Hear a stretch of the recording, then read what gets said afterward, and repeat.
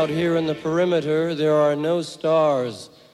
Out here, we is stoned, immaculate. Indeed we are. Hello and welcome. This is the C86 show. I'm David Eastaugh. As you know, we love a special guest. This week it's going to be the Hepburns, the Welsh indie band from South West Wales in fact, who have been going for decades, and they have a new album that has just come out this September 2020, which we'll talk about very soon. But this is with Matt Jones, and after several minutes of casual chat, as you do in the world that is showbiz, we got down to that very exciting subject that were the interest in sort of formative years when music suddenly became a thing. Matt, it's over to you. Well, it was not dissimilar, really. I mean, I was born in '63, so and it was similarly, you know, when I was. I think my first recollection in my mind of the songs that I was listening. I can remember the Beatles when they were, you know, when they still existed, when they were still releasing records. I can remember. Penny Lane was one of my earliest musical memories. And I adored them, you know, and it was that reminds me of my very early childhood. Actually, was and you know they remain, I suppose, you know, my favourite bands, you know, over all the years, and probably the biggest influence. You know, the tunefulness, just the melodies of it, like was that was my first awakening, I think. But I used to listen to Ed Stewart, you know, Junior Choice, and those Saturday morning shows, and that was a real musical education. And it sounds strange, doesn't it? But anything like from, you know, Charlie Drake, you know, My Boomerang Won't Come Back, or Fixing a Hole, you know, Bernard Cribbins. All those songs were, I mean, they were amusing and they were entertaining to a child, but they were lyrically really, really rich, you know, and they all had narratives in them. And I could always recall lyrics really well, you know, and I'd sing along to them. And of course, he used to play the same types of or the same records week in, week out. So I got to know those tunes. And so that was the other side of it. Was always a love of good lyrics and a good story, you know. Yeah. But then when I got a little bit older, it was exactly the same as you. I remember Space Oddity being out, and it was a fantastic record, you know. And I loved that tune for the very same reasons. It was a beautiful tune, and it was a fantastic lyric. And it really it caused me a lot of, you know, as a child, spiritual pain, you know, to think that he was out there lost in space. Yes, absolutely. You know, and drifting away. And I used to ask my mother, I said, you know, is he going to be okay? Is he all right? But they were magical things to me. They were, you know, as I said, it was very, you know, the whole. Well, of course, I mean, there was a real sort of, there were real astronauts in those days as well, weren't they? So the whole. But this particular, you know, that song, you know, it was quite a haunting narrative, because before then it was kind of interesting you mentioned the Beatles, because I can vaguely remember watching the Beatles films, you know, sort of the excitement of them, and they were still quite, you know. Yeah, there was still a lot of chat. I suppose I can't really, you know, honestly remember them happening at the time. I mean, I don't want to rewrite my narrative, but I sort of, it was kind of about 72, 73 when I kind of start to think, I could really recall things. But then I sort of realised the Beatles had only broken up for 2 years, hadn't they? You know, it was like... Yes, of course. Well, I was a year older, and I think that I can remember, you know, I have, you know, a childhood memory of hearing their songs, but I must have put it together that, you know, in my own mind since then as an adult, like that they still existed. You know what I mean? It just, to me, you know, it was just another song on the radio, but songs that I loved nonetheless. It would have been, I think I definitely do remember hearing Penny Lane on the radio. So it must have been late 60s or maybe it was early 70s, perhaps after they broke up. But it's certainly, you know, one of the songs that, you know, that became etched on my mind. I would say, actually, just to say something there, because I do remember being in love with a song that Cilla Black used to do on the show, and I can't remember the show, but I remember the intro, which was "Step Inside, Love," and it was so dramatic and exciting. And then decades later, I realised it was written by Paul McCartney and John Lennon. Step Inside, Love, and the drama of that song was like, oh yeah, this is incredible. I know, it's fantastic, isn't it? And the way that Cilla used to sing it too. But those first, just the opening refrain, wasn't it? No, step inside. And she used to open the show with that tune, didn't she? So I can remember that because that was a song, and I was also a big fan of the Carpenters. They were me too. Yeah. So the lyrics of the Carpenters and Burt Bacharach, they were all, even though I was back 10, I just loved all this kind of romantic melancholia. I think we got exactly the same type of musical taste because I always loved Burt Bacharach. So from a child, from a kid, I just couldn't get over Do You Know the Way to San Jose was one of those tunes in my head when I was a little boy, and as an adult, like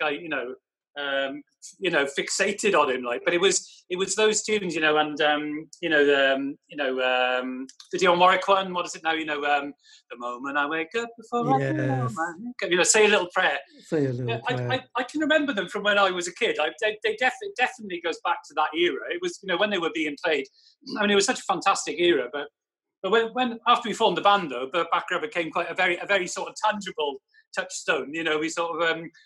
When we became clever and adept enough, we could actually reference them, that sort of stuff, But anyway, the tunes were, as I said, very much inscribed, on my soul and and on my brain, like from a child. Yes. But Cilla as well. I mean, I remember she had that single. Oh, you are a mucky kid. Oh, you are a mucky kid. Remember she did a Liverpudlian accent, But it was probably, as you said, the McCartney tunes and the Bacharach tunes that that I remember her for, and I remember that era for. Yeah, I think, and the glam era after that was there was Bowie, which was which was a kind of a big thing. But my first record wasn't very cool at all. It was the Black Eyed Boys by Paper Lace. I remember that. Do you remember that song? It was. I remember Paper Lace, but I can't remember which one of their greatest hits. I kind of, because there was people like Peters and Lee. But how did that one particularly go? It sort of was. Oh, the Black Eyed Boys, they motorcycled into town. It was just a terrible song. It was a faux rock and roll tune, because glam had gone that way. Yeah. It was like mud, sort of mud and sweet and whatever. Like they were playing. Well, Shoddy Waddy were the worst, weren't they? They were playing just faux rock and roll, some sort of really strange. It wasn't glam rock even. It was just like, I don't know Eddie what you call it. Wasn't it? It was Eddie Cochran. But they're all influential on this. I think. But there were other big things as well, which I've got to mention. Like my mum was a huge fan of Jake Thackeray, and she had some of his records, and I used to love those for the very same reason. I just couldn't get over the lyrics. I just and I ended up being a lifelong fan. I mean, a lot of the lyrics these days, particularly on PC, but I can remember On Again, and La Di Da when they were singles, when they were out. Yes. And of course, I was smitten with Jake Thackeray because he had a wonderful voice. They were beautiful, like jazz, inflected tunes. But lyrically, he was a master. I mean, he could tell a joke and tell a story. But the songs were, again, this is an adult talking now. I didn't know this as a kid, but as an adult, I realised that he had a gift, not just for narrative, but to be funny and serious at the same time. That was the thing, Okay. They were bittersweet songs, they were sad and funny, and that's something, I've myself aspired to, to be able to do that. And but Jake was the master of it. I didn't know that he was influenced by French songwriters and by Serge Gainsbourg and all these people. I didn't realise that. But yes. And again, the music too. That all those jazzy French chords. They were very influential. When I came to actually be able to write tunes. But yeah, it was an incredible education, wasn't it? What a time to actually be growing up. Yeah, and listening to music. I had a brother who was 7 years older than me, so. Right. But he was born, but he had sort of all these prog rock records that I really became quite obsessed with, because I'd sneak into his room when he wasn't there and play, Genesis and Barclay James Harvest and Wishbone Ash. But he also had a Deep Purple record, and he had a Black Sabbath, and he also had Elton John's Goodbye Yellow Brick Road and the Beatles. Oh yeah. So I sort of played all these all the time, and at the time, you're thinking, God, there was no cultural reference to, Goodbye Yellow Brick Road, the album, or Sgt. Pepper. They were like just albums, and I loved, there was a track by the Beatles called Good Morning on side 2, which I thought was just stunning. I thought it was just the best song ever. So I kind of got all that, and so when punk came along, that didn't all come into my life because I was probably only 11 at the time. It was only much later. So did you have a sort of a little bit of a punk moment, or did that? Oh, absolutely. Yeah. Because I was so not I wouldn't say 1977, probably around about 1978. So I came. I mean, it was punk and new wave. So there was a long list of bands that made a huge impact. Probably, a list that, well, most people would be the same at the time.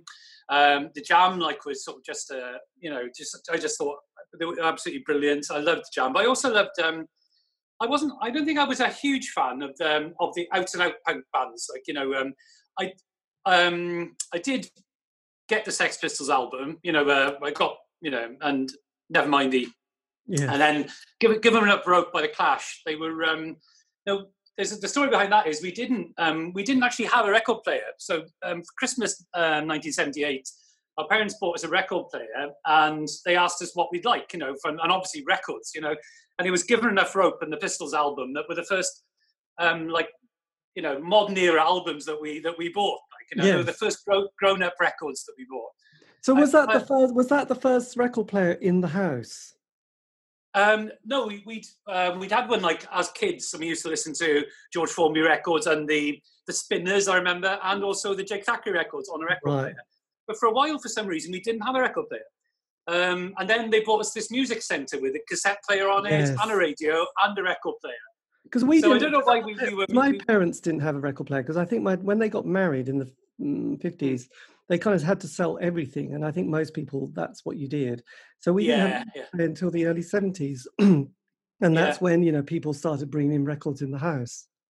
Yeah, that's right. Well, for a while there, we were recordless, we were barren. So maybe it was the same thing. It was my dad was in and out of jobs. It was he worked in the steelworks, he'd worked down a coal mine, he did various things. I think at the time he was either an insurance salesman. He used to go around filling up condom machines. He was he was in and out of jobs. So maybe they had to sell it or something. But it came back with a vengeance. And then after that, we never looked back again. I mean, I say in 1978, I was probably listening to XTC, who I absolutely adored and still do. The Undertones, obviously, I love them. Again, it was tuneful stuff, and if it was lyrically good as well, then I would be sold, which hence the Jam, So Paul Weller was a massive, massive influence.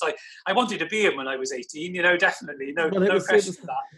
So when the decade changed, the 80s, because Thatcher got in 79, so you were sort of at that kind of late teenage period, I guess, weren't you? Yeah, that's right. Yeah, I was just reminiscing today that it was in my lifetime, the first election that I voted in would have been.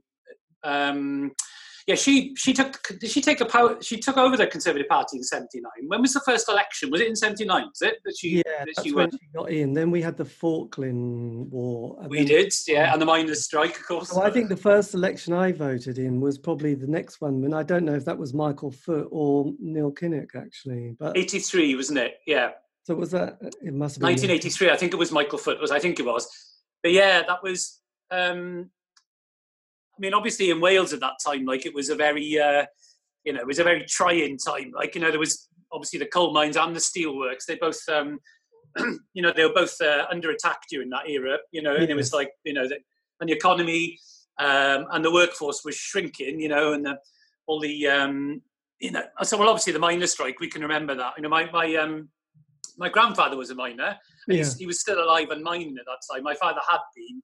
But my dad, by that time, we'd moved to Llanelli, which isn't a mining area, actually. Llanelli is a steelworking area.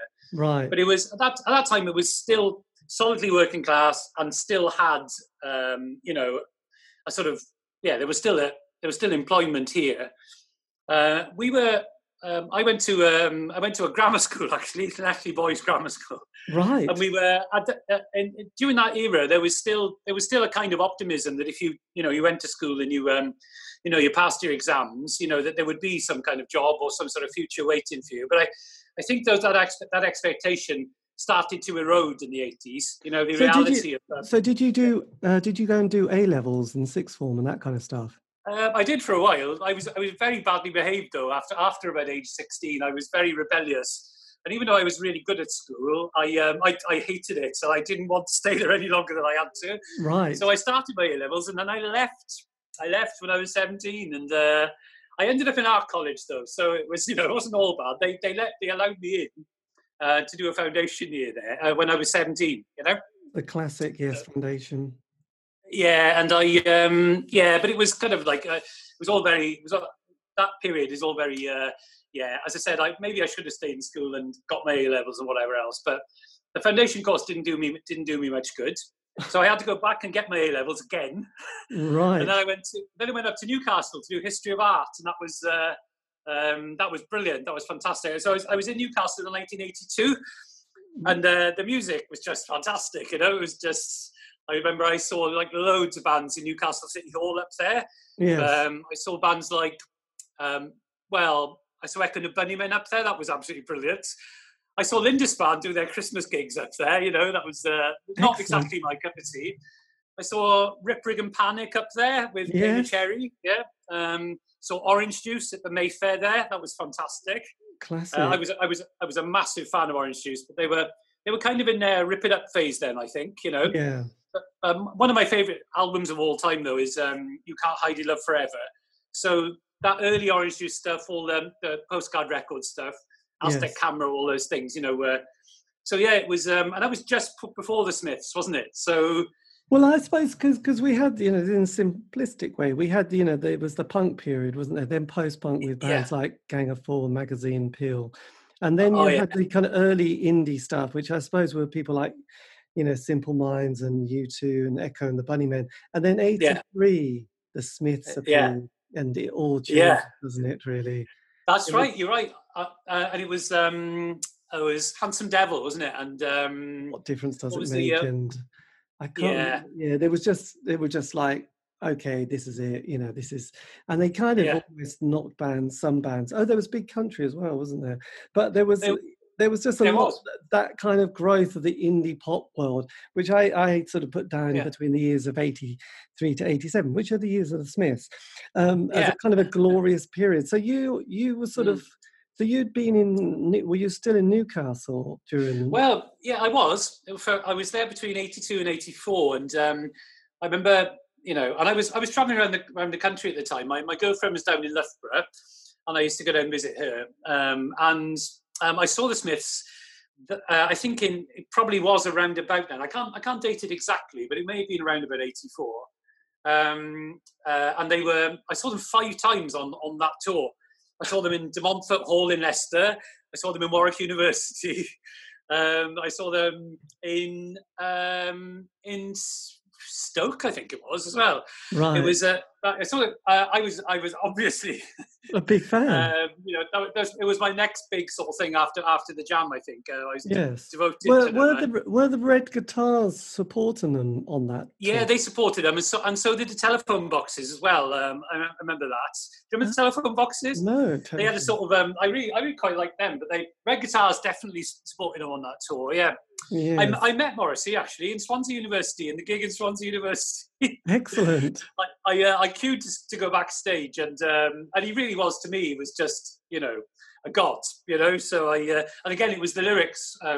Yes. I think after I heard "Reel Around the Fountain," the Peel session did literally change my life. It was just the most gorgeous song I'd ever heard, I think. So I was writing lyrics at that time, so I was a sort of budding lyricist and songwriter, and I actually got in to see him backstage, and I gave him some of my poetry. Excellent. This is good. And he told me, he said, I will study it later, he said to me. That's all he said. I'll study it later. Remember, he never, he never got back to me, but I hope he enjoyed it anyway. But, yes, he would have done. It was a formative influence, though. That's a great story, actually. Yes. Yeah, well, I said it was. I was lucky to get back there, but we queued for a while, and it was brilliant. I'd seen them from afar. It's a sort of thing where you used to get to gigs early and watch them sound check and set up and everything.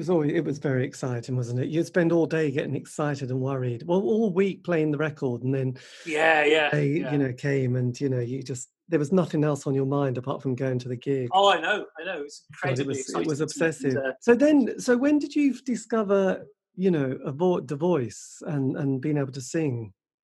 Oh well, I'd always loved singing, and as I said, I'd always had an incredibly good memory for lyrics. So when I was a little boy, and I was in infant school in Basingstoke, because I haven't lived in Wales all my life.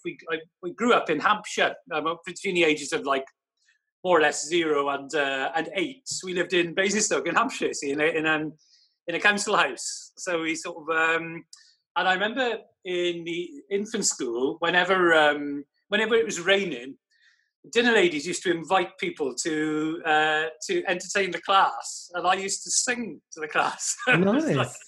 And I had no qualms whatsoever. I was quite a shy child. I really was, but I had no qualms. This is the absolute truth. They're not embroidered at all, because I used to surprise myself. I'd get up and I'd sing, and I'd sing things like Two Little Boys and stuff like that. Remember the Royal Harris tune? It was a heartbreaking song. It was what a tune. You couldn't sing it without crying, because you really, but it was magic story. And I knew it word for word, So that was my party piece, was to sing to the class, Two Little Boys, But after that, we sort of, well, it is true. Like, the stereotype of a Welsh person is, they love to sing. That's the stereotypical thing. But we had the most fantastic hymns in school. I mean, Welsh language hymns are incredibly rousing, So I used to sing those with all our heart and soul, all the well, you wouldn't know them, but they're basically well-known Welsh hymns like Calon Lan, etc. So there was that musical side of things, and so it was. I first discovered, being able to sing and sing pop tunes when I was playing along, and learning Beatles songs or learning Jake Thackeray songs. I taught myself the guitar. Yes. I taught myself to play the tunes. I got basic chord books and things and so on, but once I'd learned the chords, I would try and play these things by ear. And the next step after that was, developing, to try and write, to try and actually write my own stuff. But it's like anything else. You only learn how to write by copying other people, Yes. So those influences, I learned, it was just like a melting pot, whether I was learning jam songs or, by the time the Smiths came along, I was already kind of capable of writing my basic tunes. Probably like after, as I said, Jake Thackeray and the Beatles, maybe a little bit of Orange Juice as well, and for me, maybe something like that. But by that time, I'd already got a sense like of the sorts of tunes that I could write or that I wanted to write, But and then the singing, obviously the singing kind of came with that. But I always. I think, I always wanted when it came to singing, it was always very full-blooded, I've always wanted to sing loudly and passionately. Yeah. It's like there was no mumbling, basically. Yeah, no, there was never any of that sort of thing. I think in our music, there's always been, yes, it was never mumbling or sort of shuffling around or something. It was always fully committed, It was. I don't think we were ever very cool, David. I don't think we ever were. I've always. That's always been the thing. Like I was always. There was never anything premeditated about it. Like I always loved. It was always invested, like with a sense of compulsiveness, like Good. And singing to me, like has always been a joyful act, and writing and everything else, like, and and I always put that into the music. Like it was always a case, like of it was always something. It sounded a little bit pretentious, like but it was always something that I had to do. Like Yes. It was never something I really particularly decided to do. And once it took hold, it's it's something I've done for the last 35 years. We're still doing it now, like but. So how did your band form? Obviously, you saw the Smiths. That was a JFK moment. You met Morrissey. That was even better. Yeah. But then, sort of 84. And then we had all those bands, you had the Go-Betweens. Yeah. Triffids, you had the June Brides. There was a real sense of that kind of guitar bass, kind of slightly jingly sound that was kind of happening, and and obviously Morrissey flailing around. So then you sort of, did you have a moment where you thought, right, I'm got to be in a band? I'm not just going to. Well, yeah, of course we did, and I formed a band. The first band I ever formed was called Looking for Eric. It was there was a film with with Eric Cantona. Oh yes. Some years later, called Looking for Eric. But my first band, like years and years ago, like in like 1982 or 83, was called Looking for Eric. And it was a drum machine, and me and my brother Jim, we played bass. So those tunes, I would say, I wasn't very adept as a writer then, and they were probably most closely resembled, like a strange cross between Orange Juice and Echo and the Bunnymen, I would say. Right. It was always guitar based. It had to be guitar, But the drum machine, it worked pretty well with the sound that we had. We used to play big gigs in Llanelli in like village halls or community halls, which were obviously, they were sort of like little places, so they were packed out. But we were quite noisy and post-punk, quite raucous. Yes. And then like a little bit of finesse came a little bit later on, and they became a bit more tuneful when I became more capable as a player and a writer. Right. So when did you think, forget that name, we're going to be the Hepburns? Well, the story is I was playing as part of this part of the Looking for Eric became a band called Albert's England. I've no explanation for the name of the band at all. And then we played a gig in Llanelli, which was a charity gig, and there was a band playing there that night, and they were called Gerald and the Infant. And there were three of the bass player, the drummer, and the guitarist were the three founder members of the Hepburns, beside myself, Andrew Clement, Mike Thomas, and Howard Gravel. Yeah? So they were Gerald and the Infant. Now my band was kind of like, it was kind of on and off all the time. There wasn't much commitment from the various members of it.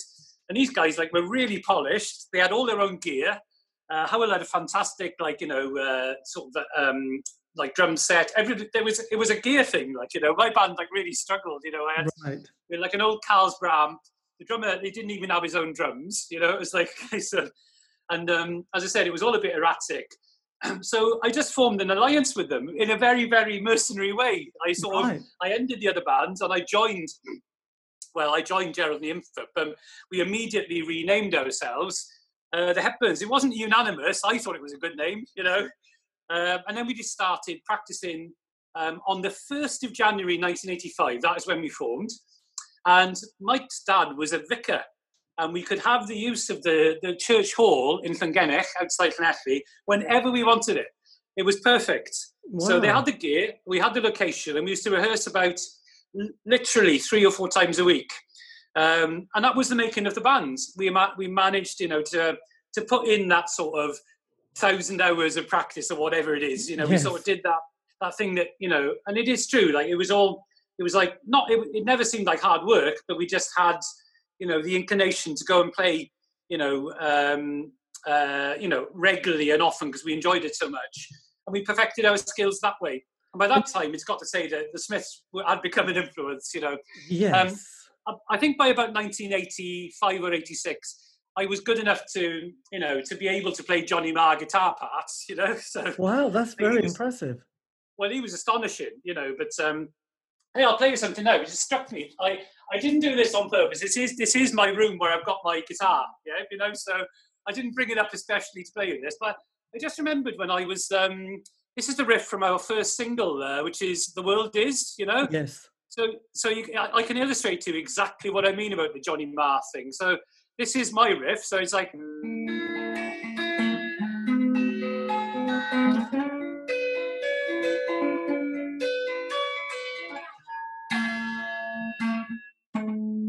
So, that's what it is. It sounds so much like the Smiths now.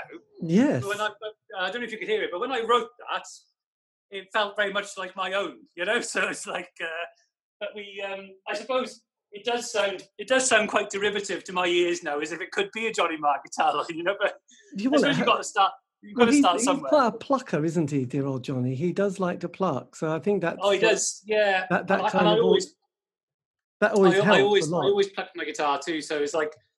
But because during that period, one thing that I sort of have come across that I didn't realise until I was doing it was the importance. There was the gatekeepers. We had these kind of people, you had John Peel, which was like hugely influential, even though I expect his listening kind of figures were very small compared to Steve Wright in the afternoon. And then you had papers like the NME, Melody Maker, Sounds and Record Mirror, and and every town had these kind of like alternative venues or alternative club nights or indie nights or whatever they were called. So that kind of helped people sort of create their kind of, I suppose, craft. Really, it helped them to sort of get. So that was quite an important thing. So how did your band sort of progress? Because you obviously got a John Peel session, which must have been fantastic. Yeah, we did. Well, we it was absolutely an incredible time for us, and you wouldn't actually believe the story, But we rehearsed for a couple of years, from 1985 through to the summer of 1986. That's all we really did. The Llywelyn music scene and Swansea music scene wasn't very good, so we didn't really get. We didn't get to play live very often, but we got to write a lot, So we're writing probably, a song a week or, maybe even two. And then we rehearsed them and then we discarded them. We moved on to a new batch until we got, good enough to make a demo, which is what we did. So we made a demo up in a place called Cwmturch in the Swansea Valley. It was the first ever demo that we did. Yeah. And we sent it to Cherry Red Records in London. Yeah. To Mike Allway. The great impresario, and he was at the time he was with Cherry Red. He also was with L Records, and I think he'd also obviously had involvement with Blanco y Negro Records as well. But we loved the Monochrome set, and we loved Vic Goddard, and we loved the Pillars and Prayers album. Like we adored that. 199. And we sort of we just decided, well, we'll send a demo tape to Cherry Red, which we did, and they signed us. On the strength of our first demo tape. They invited us up to London in Christmas of 1986. Right. More or less 2 years after we'd formed. And we met Mike Allway in a place in Bayswater, and we met him at a coffee house there. And they basically said they wanted to sign us, So they signed us up on our first demo, which was unbelievable. And after that, then we went with Richard Preston shortly afterwards to record our first single, which was the one I just played, "You the World Is." Yes. And then we had, lots of coverage in the NME and Melody Maker and Sounds, etc. We played a few gigs up in London, although not many really. Yeah. We came up to sort of play. There was never a sense with Cherry Red actually at all of promoting the records that we were doing. We sort of just, we made these records. We didn't gig them. We didn't tour or anything of that kind. Yeah. We weren't sort of we weren't a jobbing band at all. And Cherry Red didn't have that attitude towards their bands. It was a case of, it was all about the songs and about making the records. So Mike Allway kind of took us under his wing then. And as I said, it wasn't until 1989 that we got the Peel session. By that time, we parted company with Cherry Red, as it happens. So so I'm telling the story a little bit out of order, but we released one 12-inch EP with them, and then one album. We'd signed to them for 5 albums, but we only released one, which was the Magic Of, which was our first and only album with Cherry Red. Did you get a massive advance, or was it not that way? Oh no! This is to tell the story. No, we didn't at all. I can tell you exactly what the advance we got was. 750 quid. Excellent. So it was, that was the advance that we had. I remember hearing that the Darling Buds at that time. I think they'd signed. And I think they got an advance of like 300 grand or something on their first album. We were wondering, well, without £750 exactly. But it wasn't, as I said, Cherry Red were a very well-known album. Yes. But there was not a lot of money knocking around. It wasn't like that at all. It was just like, as I said, it was all about the tunes. It was all about the, I think, the design of the records. The ethos of Cherry Red was very, very cool. They were a really cool label, and everybody attached to it were really cool. Yes. They were really cool people. But I think we were, in many ways, we were just kids. We weren't cool at all. As I said, we were just doing what we loved doing. We really were. It was invested with complete passion, commitment. We didn't know a thing. We didn't know anything. We just, You know, our musical reference points were the Jam, you know, obviously the Smiths, and Orange Juice, and all the others I mentioned. They were very mainstream, you know, sort of we were just ordinary working class kids, really. And were you, because I remember being obsessed with John Peel and recording his show, especially in the 80s. That was probably my period. I mean, there was that time when he was playing a lot of Welsh bands, wasn't there? He was making a point of saying, right, so I can remember one, Daft Bloggy, but there was a lot of other ones, which I don't remember. Did you sort of feel that kind of excitement? Because at the same time, you had the indie pop world, then you had all this kind of the world music thing with, you know, the Bundu Boys, and then he was playing stuff like Public Enemy and LL Cool J and Roxy Shante, and then, you know, so there was a lot of kind of music about there. So did you feel that your timing was like, oh yes, this is going terribly well? We're sort of there. Well, it's an interesting, you know, question, and or an interesting point, and I can see why you might think that. But it was it wasn't like that, really. I think the bands, like for instance Daft Bloggy, and Revan was another one, and there were a number of, but they were all Welsh language bands. And the difference between the Hepburns and the other Welsh bands that Peel was playing at the time was they were Welsh language bands. I think he loved that about them, you know. I think there was a certain mystique about hearing Welsh, you know, and pop songs together. It was always I mean, I loved you know, listening to them. I loved the fact, you know, that he was playing Welsh bands, but we didn't have the same identity as that. Not really. Like, you know, I identified more with bands from Manchester than I did with bands from Wales. You know, so were you excited about the Darling Buds? Because they were obviously must have felt like not complete kindred spirits, but quite close. I mean, that's more. I think we've more kindred, say, with bands like the Darling Buds. They were from Newport. Again, it's like we were from West Wales, they're from East Wales. And the Cardiff, you know, music scene was relatively healthy. It sounds petty, doesn't it? But there are lots of different Waleses. There really are. You know, I mean, you live in the you know, sort of the far east of England. You know what I mean? I imagine it must be like a million miles from London in a way.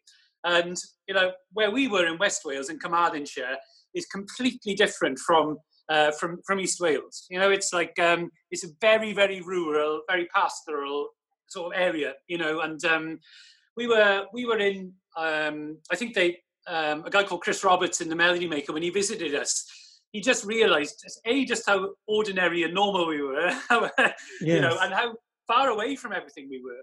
We were just in this glorious isolation, really, you know. And so no, I could just say yes, you know. It was that I felt a sense of identity with these other Welsh bands, but it isn't true. You know, we were like sort of I think we were in our own little West Walian bubble, doing whatever came naturally to us, really. And like for instance, you know, we never gigged with these bands. You know, we were never in touch with them. We didn't know them. And as I said, it was always ever. I never thought about the nationality of it at all. I just, you know, that it was just, most of the bands I loved at the time were English bands anyway. Because most bands that I've interviewed, there is the classic 5-year narrative, you know, where they get together and you have like 12 months rehearsing. John Peel gives it a play, then a John Peel session, then they do a bit more touring around the country, you know, rather than just being in front of people they know. And then that first album, things generally can be quite good. Then the tricky second album or third, but sometimes it's the second because they're kind of, the progression is quite a difficult one because often there isn't that much money that's being made, so people are feeling a bit broke still, and the kind of novelty of being in the band doesn't feel quite so exciting, and sometimes you know and creating the second album can be hard as well. I know that's a cliche, but the lack of money and progress often kind of gives people that feeling of, well, do we really want to? So you released, you know, the Magic of the Hepburns, which was 88. Then you had the John Peel session. But then the other thing that happened, the Smiths broke up in 87. You had the ecstasy world that then suddenly there was this like, okay, let's have dance music. So a lot of those indie bands that I loved kind of were breaking up by then because they were like, we're not going to be the Stone Roses, the Happy Mondays, Soup Dragons, Primal Scream, because we're just not that bothered anymore. And we're not taking ecstasy. And then you had that kind of shoegazing, then you had grunge. So a lot of bands kind of bombed out, really. So what was your kind of narrative? Yeah, well, that's it's great to be able to think back on, and to be able to tell this story, because I've never done it before. So when I'm talking to you, I'm sort of I'm piecing together the story, actually. But what you just said is exactly what it was like.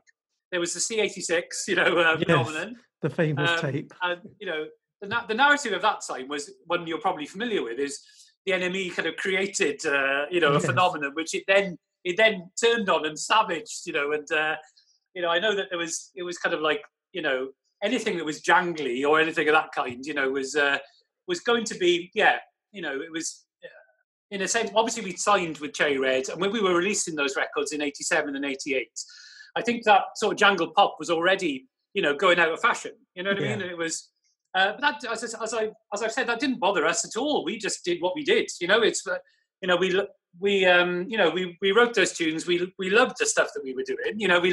We wouldn't have done it otherwise, unless we really, enjoyed writing and playing it. Lyrically, that was one of the big parts of playing, not just the music and the singing, but lyrically, I felt that I had something to write about, and always did, and had a point to make. Yeah. And it was, whatever that point was, but I don't think that the fact that that sort of music did go out of fashion, and then another kind of music, came into fashion, and then of course, I was never going to be interested in writing, music which was like the Stone Roses, which was that sort of stadium rock thing, which was big, pompous, guitar-led, but rock guitar. Johnny Marr may have actually, leaned in that direction a little bit, but the Smiths weren't about that for me. The Smiths were about, obviously, the combination of sort of Johnny's like melodic guitar playing and the brilliance and the beauty of that, allied with Morrissey's just fantastic voice and lyrics. There was nothing to match it. And nothing that came along after that really, for me, did. Not really. I enjoyed Happy Mondays, and I enjoyed, Son, I'm 30, I only went with your mother because she's 30. It's a funny line, and I enjoyed the working class aspect of it. I could relate to that, I suppose.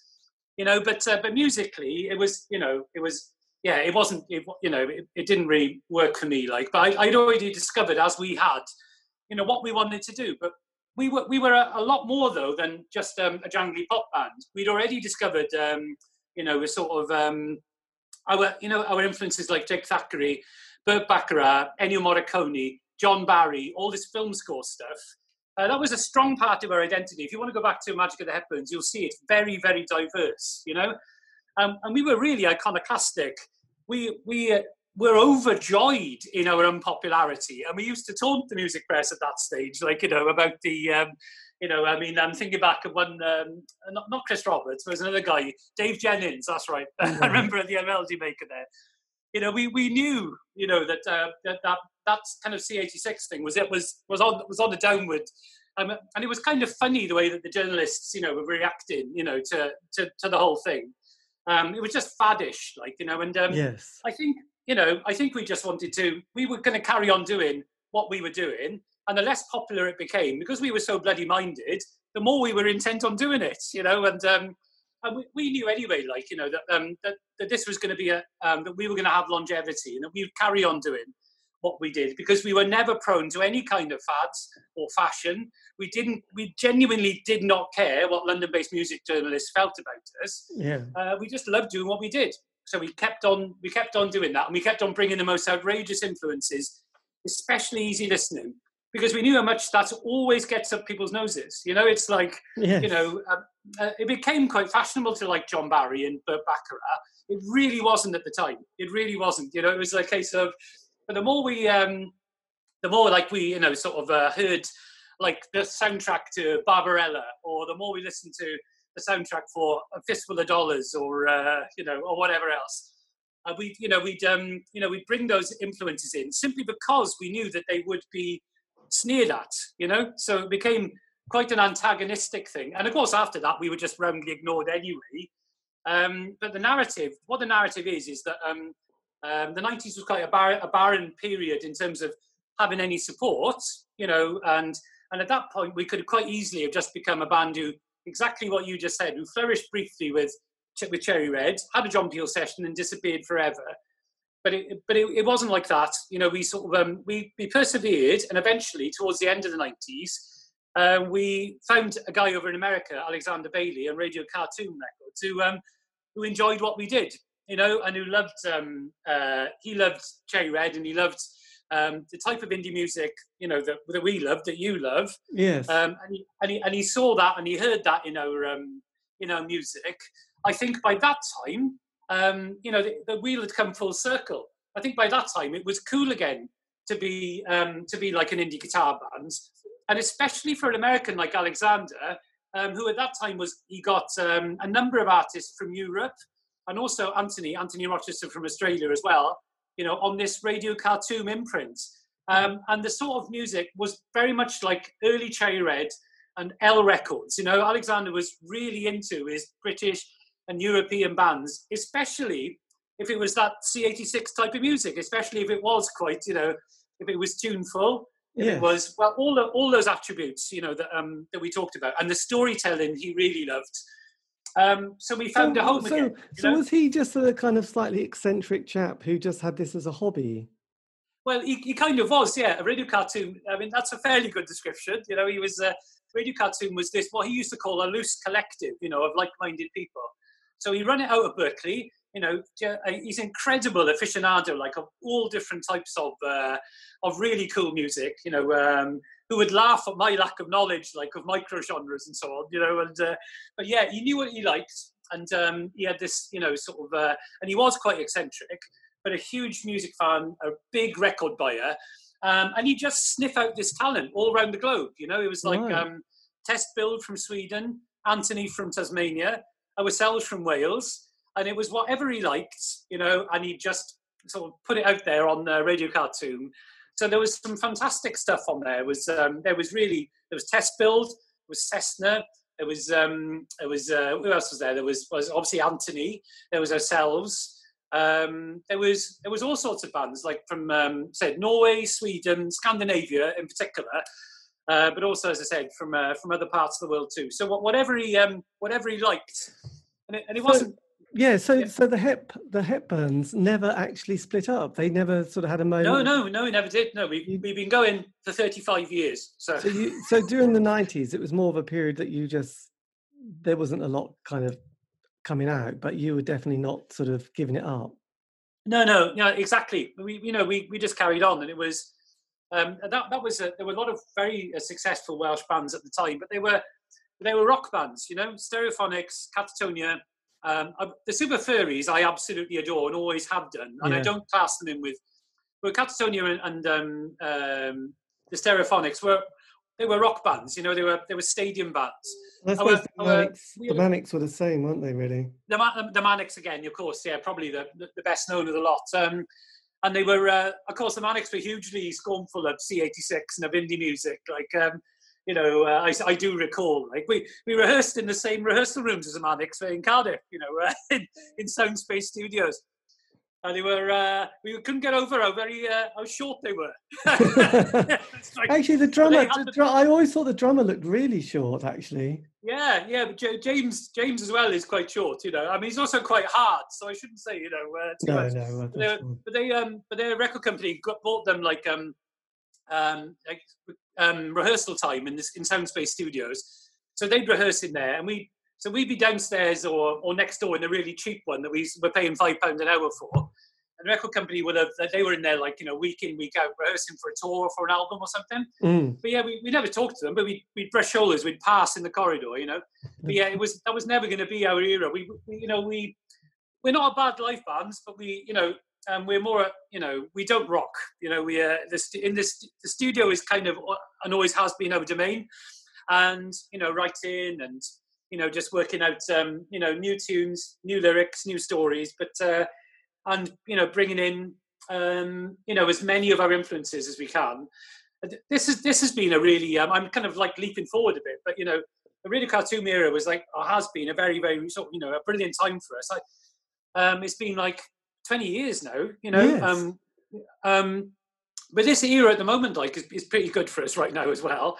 But we like, you know, sort of withstood all the the sort of passage of time really hasn't really affected us greatly. And you haven't, and also you haven't had a huge turnover of members either, have you? No. Well, 3 of the 4 original members are still in the band, and the guitar player Andrew, who left the band quite a few years ago, lives in the same town as us still, and we still meet and we still see each other, and we still we're still friends. So so it's quite the story when you come to think of it. But for us, honestly, the reason for the longevity is it really wouldn't have mattered to us whatever the current music trends were. It never mattered to us our terms of what success was. It sounds incredibly trite and almost infantile, really, but it was never anything other than just making music. That was all we were interested in, and we never had any objectives in terms of fame, fortune, and making money. You see, so yes. Has it always been the case? Because I have spoke to a few people who have balanced this of we've got our day job and that's good, and then in the evening and weekends we're in the band and we take that equally seriously, but it has to be that way round, a few hours in the evenings, probably most days working on the music, and then during the day kind of working elsewhere. Is that the kind of general setup of the band as well? Yeah, that's right. Well, now Hywel has been Hywel was a pharmacist. When we were signed to Cherry Red, he's been a pharmacist since he left university. Mike's a teacher. I've been, again, in and out of employment throughout my life. I never had a career, put it that way. Yeah. But not until very recently, when I became a university lecturer after I got my PhD a couple of years ago. So it's just been, it was that. I think there's another way to put it, though, if you see what I mean. Okay?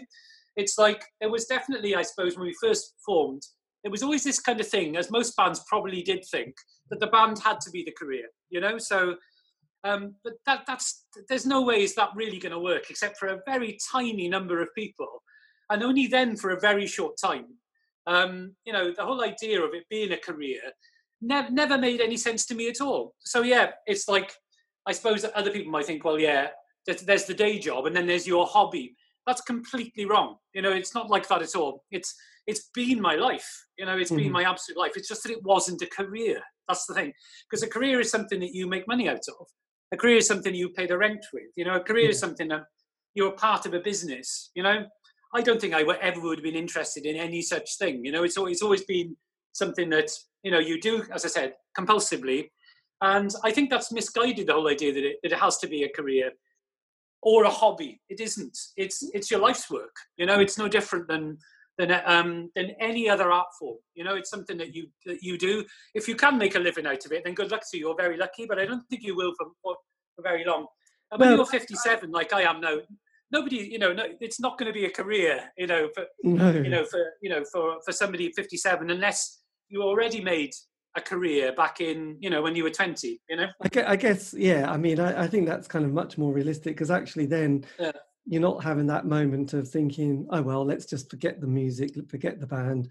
That's the end of that. But it seems a bit of a shame, because a lot of the people I've interviewed, were those people from that 80s period, and they were on the front of the NME and they were in the charts. And they probably gave music up a bit, but they've kind of come back to it and they're balancing it with their other job and other career. And they're kind of enjoying it, and they're not going to be playing in front of a huge audience, and they don't even and they don't want to go on tour because that it's physically exhausting, and also they can't give that much time, but they'll play the odd gig. And I think that balance is quite important. But once you get that in your brain, you think, oh yeah, that's absolutely fine, that's what we can do. It is like we were talking earlier about the benefits of what we're doing right now, and whatever they are. And I think that as you get older, that there's, rather than an either-or mentality, like you get used to, don't you, a sort of a Schrodinger's cat sort of mentality where it can be two things at once. If you know what I mean? Where it's like, it's never either-or. And I think maturity makes you realise this.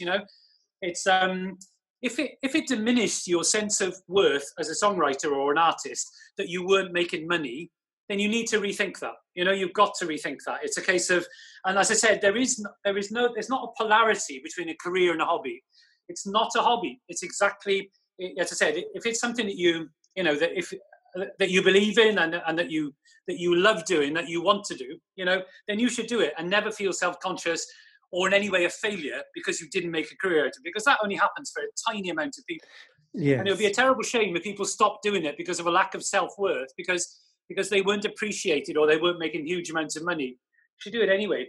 But I'm saying this particular era now, for a number of reasons, like especially for a band like us who never really gigged much anyway, is really great. I mean, the connection like that we've had with people during lockdown, for instance. We did there was a coronavirus lockdown album where Welsh bands got together and they did cover versions, firstly of the Beatles' Revolver. That was the first cover versions album.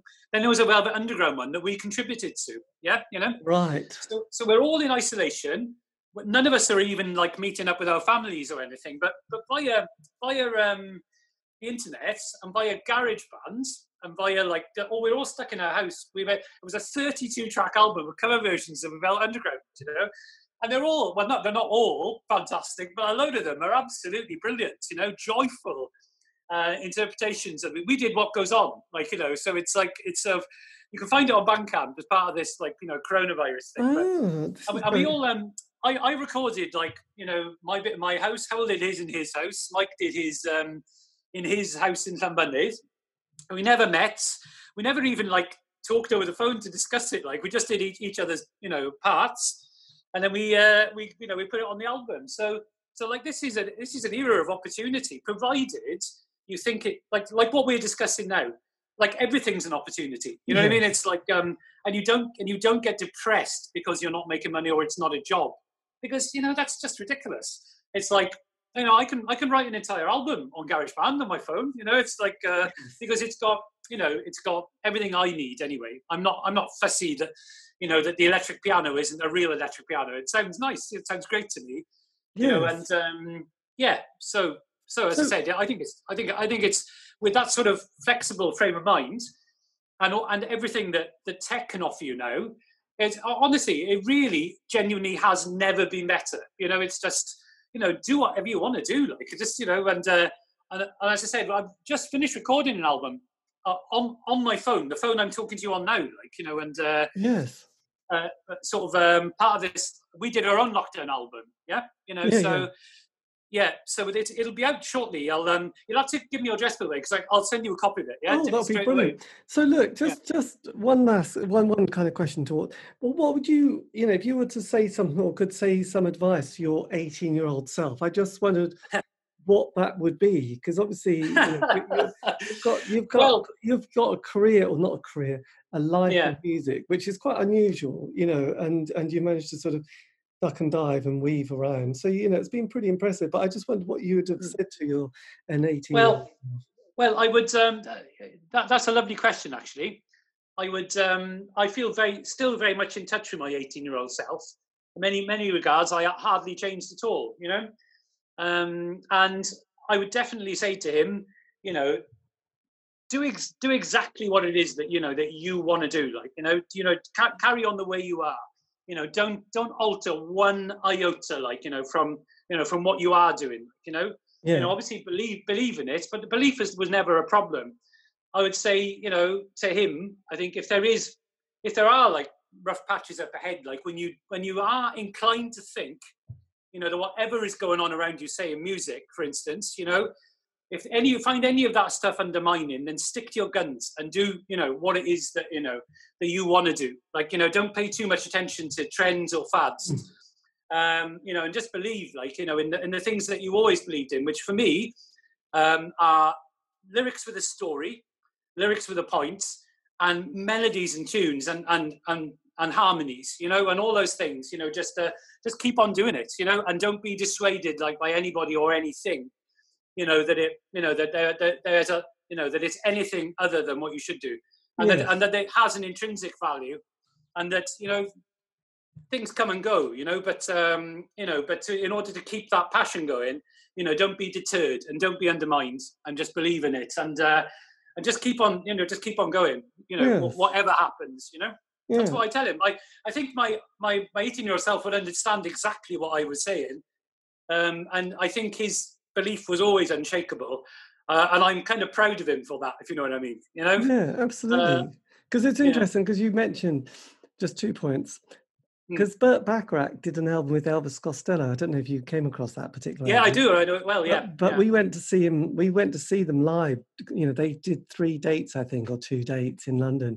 And I was, you know, a huge fan, and I loved that album. So we went down to see it. Yeah. And that was an amazing night, and it was an amazing album. But the other, so that was, just put that in there. But the other thing is, how have your voice... how have you managed to sort of save your vocals and voice over the years? And I just wonder how much that's changed as well, because obviously that's your main instrument. Well, yeah, it's nothing short of a miracle, actually.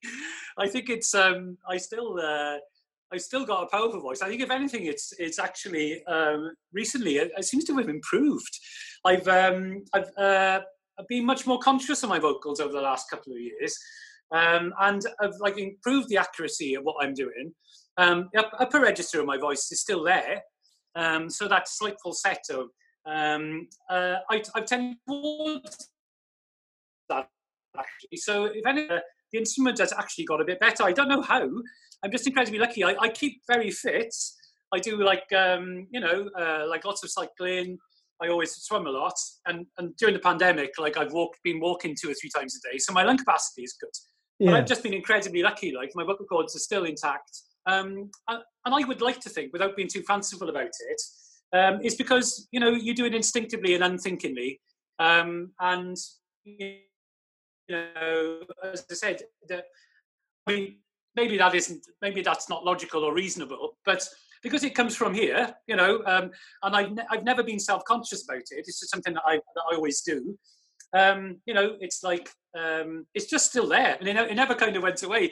I mean, physically, it's just a fluke, I suppose. It's just lucky, but nonetheless, it is still there, and maybe because I carried on doing it as well. Maybe that's the thing. Maybe I never, I think this is it, isn't it? Never stop to look behind you. Just keep on going in that direction. Yes. And maybe because I'm still 18 in my own mind in many ways, in a good way. Yes. I've matured in other ways, but I never stopped to think about it, so maybe that's the answer. I never got self-conscious about it. It never became a cerebral process, maybe it's just a purely physical thing, so my voice is just still there, but I'm glad it is, though. Yeah, so. Absolutely, and it's great. And as you said, don't look behind you. Just keep going forwards. This is the thing, isn't it? Really, it is, dude. That's right. But it's been a great joy talking to you. I've really, really enjoyed it. And that was me in conversation with Matt Jones from the Hepburns. A massive thank you to Matt for giving me the time for that interview. If for some random reason you want to contact me, you can on Facebook, Twitter, Instagram. Just do C@C86 Show. Keep it positive, please. Or don't bother. And yes, these have all been archived, so you can find those on Spotify, iTunes, Podbean. Just check them out. There are hundreds. But anyway, have a great week. Stay safe.